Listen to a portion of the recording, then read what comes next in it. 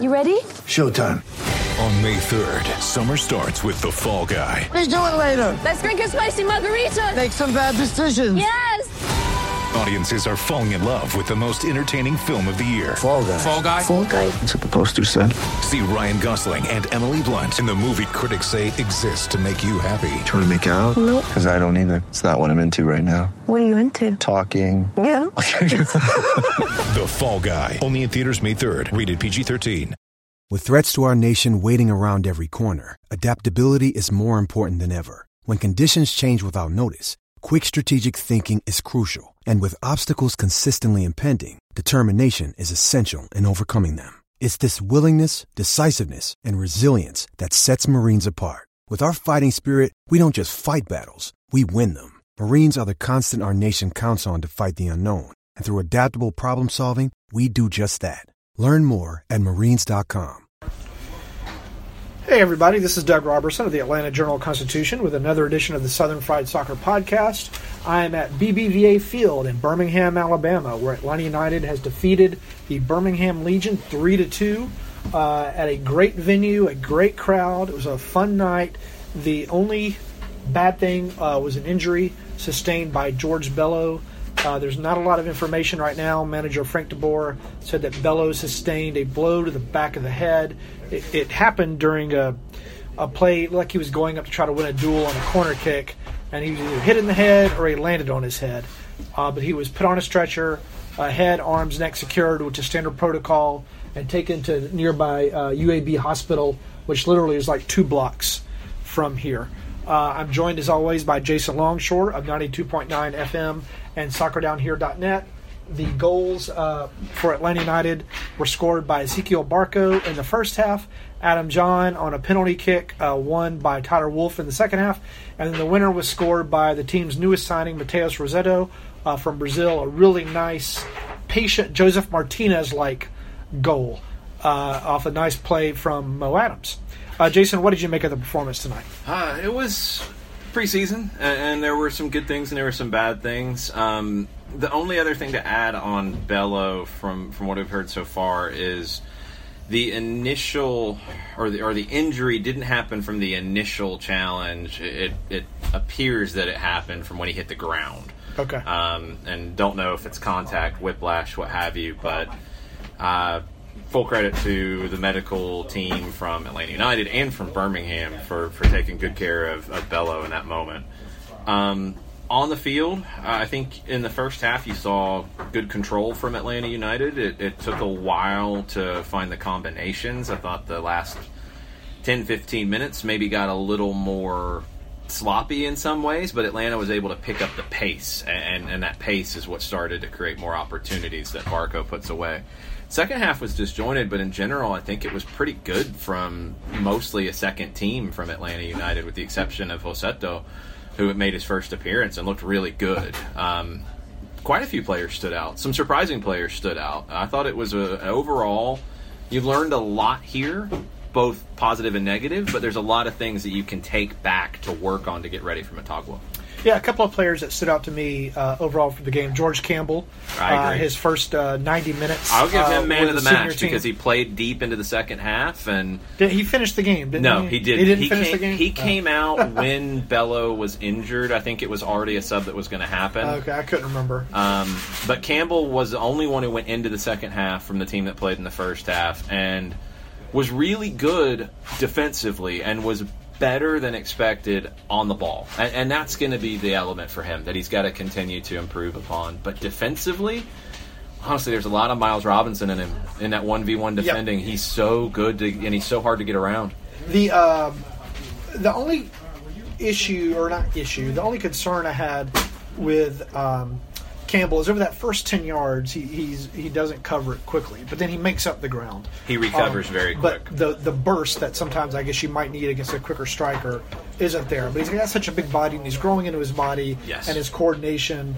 I don't know if I'd say it's the burst. Actually, what comes to me more is reading the game. I think what you see with a Miles Robinson, for example, is he's got both. He reads the game well now, but initially it was his athleticism, his quickness especially. Mm-hmm. He was able to to recover quicker, and it didn't look like he was even recovering. Campbell doesn't have that quickness, but he's got the size, and he can recover really well, but he doesn't read the game at this speed like you need to just yet, which is to be expected. Yeah, he'll get there. Yeah.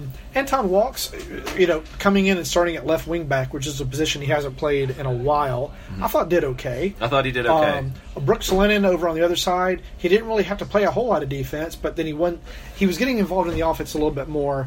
But what we were talking about here, sitting here, is we'd like to see Miles hit that longer diagonal pass down into that right corner for Lennon to run onto, because there was acres of space. Miles did hit it one time over to Walks, but he needs to start hitting that to Brooks. What was interesting, too, is this, as the first half went on, you started to see a shift, and I think this is where Atlanta started to overplay Birmingham, was Lennon started to pinch inside more, and that freed up Franco Escobar to drive forward down the right. So he was playing as a center back, but he was making runs like a wing back because Lennon was coming inside, and you were starting to overload that side of the field. I thought, just switching gears, I thought Barco, Pitti, and Joseph had some nice combinations, but there wasn't enough support from the central midfield. And I think Emerson and Jeff were caught too far back. Jeff still looks like he's getting his game legs under him. He's a little bit off compared to past performances. Had that knee issue at the beginning of preseason. It looks like he's about a week behind everybody else. And Emerson he needs to get a little bit more involved. I know that he says this is his natural position, but he looks so much more comfortable and fluid when he's attacking than when he's sitting back, getting the ball and trying to get it to his teammates. I thought the front three looked good. I'm with you. It wasn't always on. I thought Barco was pretty good from the jump. Joseph was a little more disconnected from the group than I thought. I didn't think it even played poorly. I think they need a little bit more help. It can't be 3 against 5. Right. Pitti, I thought, grew into the half. And I thought by the end, and the run on the goal that created it was his run across that was outstanding. And a great pass from Brooks. Yes. Kind of a seeing eye, a hard hit diagonal pass. It didn't go that far, but he had to put it right in a tight spot, and he did. This episode is brought to you by Shopify. Whether you're selling a little or a lot, Shopify helps you do your thing, however you cha-ching. From the launch your online shop stage, all the way to the we just hit 1 million orders stage. No matter what stage you're in, Shopify's there to help you grow. Sign up for a $1 per month trial period at shopify.com/special offer, all lowercase. That's shopify.com/special offer. In the second half, some of these guys aren't going to play for Atlanta United this season. I thought Lawrence White, I know he gave away the penalty kick. Kind of a dubious call. Yeah. He had a couple of nice diagonal passes, those same passes that we were just talking about Miles Robinson. Yeah. Wolf. White's a player from Atlanta United, too, that I really enjoyed last season and watching his development. He's very athletic. He can play really anywhere in the back. He can play in the holding midfield. He's the kind of player that it would not surprise me to see him earn a first-team contract in one of those reserve supplemental roles where he's going to be deep on the roster. He's probably going to play mostly for Atlanta United too, but he's the kind of guy you want in training every day. He's the kind of guy you want pushing people in training because he does not quit. No. I thought Adams, looked good. Mo was really good, Wolf won the penalty. We have to preface this with this was Birmingham put in a lot of its reserves at this point too. Right. So you don't want to, think these guys are walking into the starting lineup or anything. But all things considered, they played well. Both teams had a mix. I mean, you had Eric Remedi with this group. You had Mateus Rossetto with this group. For Birmingham, you had Chandler Hoffman with this group. You had Marcos Ugarte with this group. Guys with some experience. The second half was more disjointed, which you would expect with a lot of players trying to prove themselves. But overall, what I was impressed with as a collective was the fact that the group for Atlanta kept going and kept fighting, and they were able to regain their composure after the Bello injury and grind out a win. Yeah. I'm just trying to figure out, as good as Risotto looked tonight, I don't know where he's going to play in the 3-5-2. The position that comes to mind naturally is Heineman's, but the team bought Heineman. They gave him a new contract. I don't know. I'm trying to figure out where he's going to fit. Yeah, I don't know if anybody knows that just yet. I've looked at it a little bit more. I mean, 3-5-2, 3-4-3. It's really dependent on where you want to slot guys in. You call it a 3-4-2-1 as well. Rossetto, in the second half, he played in one of the more attacking roles in that. And it did play a little bit more like a 3-5-2 in the second half with Wolf and John ahead of him. In the first half, with Pitti and Barco in those roles, they drop deeper a little bit and almost creates a box in the midfield with Heinemann, Lorenowitz, Pitti, Barco. Rossetto can play any of those roles, but who's he going to pair with the best? And I think that's the question. Is it Heinemann? Is it Remedi? Is it Lorenowitz? Is it Adams? Because Adams tonight was the most pure defensive midfielder that played, and he was very good there, but also stepped forward and had the assist on the goal. Yeah, that's true. So then the $1 million question, I think I heard you and Conti talking about this in the booth next to me, is we are 10 days from Motagua in the Champions League. Do you think Atlanta United is looking ready to go down there and at least get a draw? Yeah, I think they look more prepared than they did at this stage last season. I think the preseason being structured differently has helped. I think... last year's preseason was a mirage because Atlanta United was beating the crud out of everybody they faced until they faced LAFC in that monsoon. Right. I was there to watch that, and they didn't look nearly as good. You didn't know, was it the conditions? Is it the quality of the competition? What is going on? What's tough in those games, though, and you saw it in Bradenton, and it's the games where you're playing other MLS teams, it has a scrimmage feel. It doesn't have a competitive feel. Right. Playing Elfsborg, even though the Swedish league is not at the level that MLS is, in my opinion, that was a competitive match.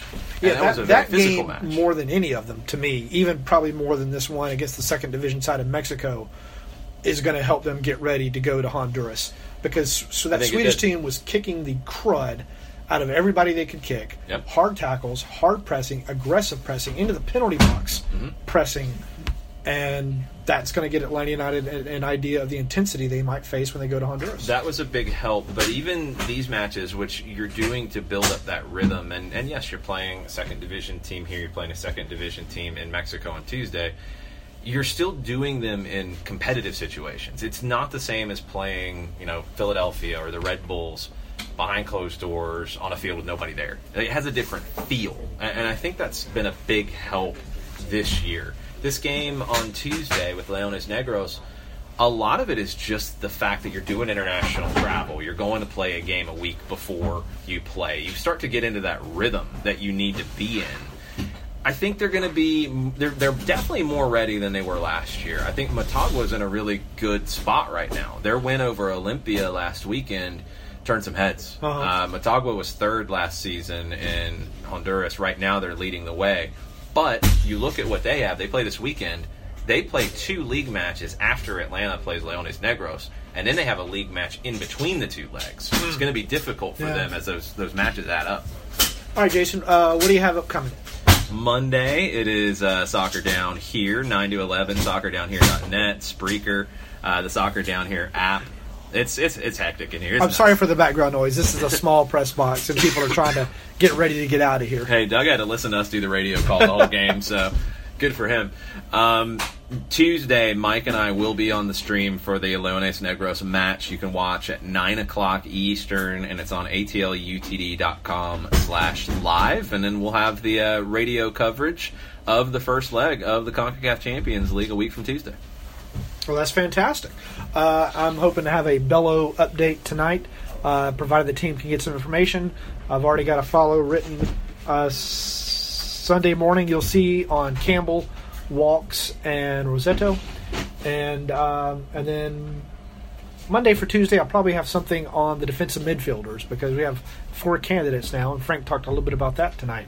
As always, you can follow me on Twitter at Doug Robertson AJC, on Facebook at Atlanta United News Now. I hope you'll consider subscribing to the Atlanta Journal-Constitution, and thank you for listening. In Atlanta, one voice has stood out for over 4 decades. An AJC original, The Monica Pearson Show. Let's talk about how you got to ESPN. Revealing interviews. You are known as America's doctor, but I want to know who you were before that. When you have a different name, you have different color skin, it can be tough. With Atlanta's most famous faces as you've never seen them before. I'm telling my story. This is the American dream. The Monica Pearson Show, streaming now on AJC.com. The AJC's trusted veteran political voices, Greg Bluestein, Patricia Murphy, Tia Mitchell, and Bill Nygut, are the essential source for Georgia politics. The Atlanta Journal-Constitution's Politically Georgia. Sign up for the newsletter, download the podcast, subscribe to the AJC.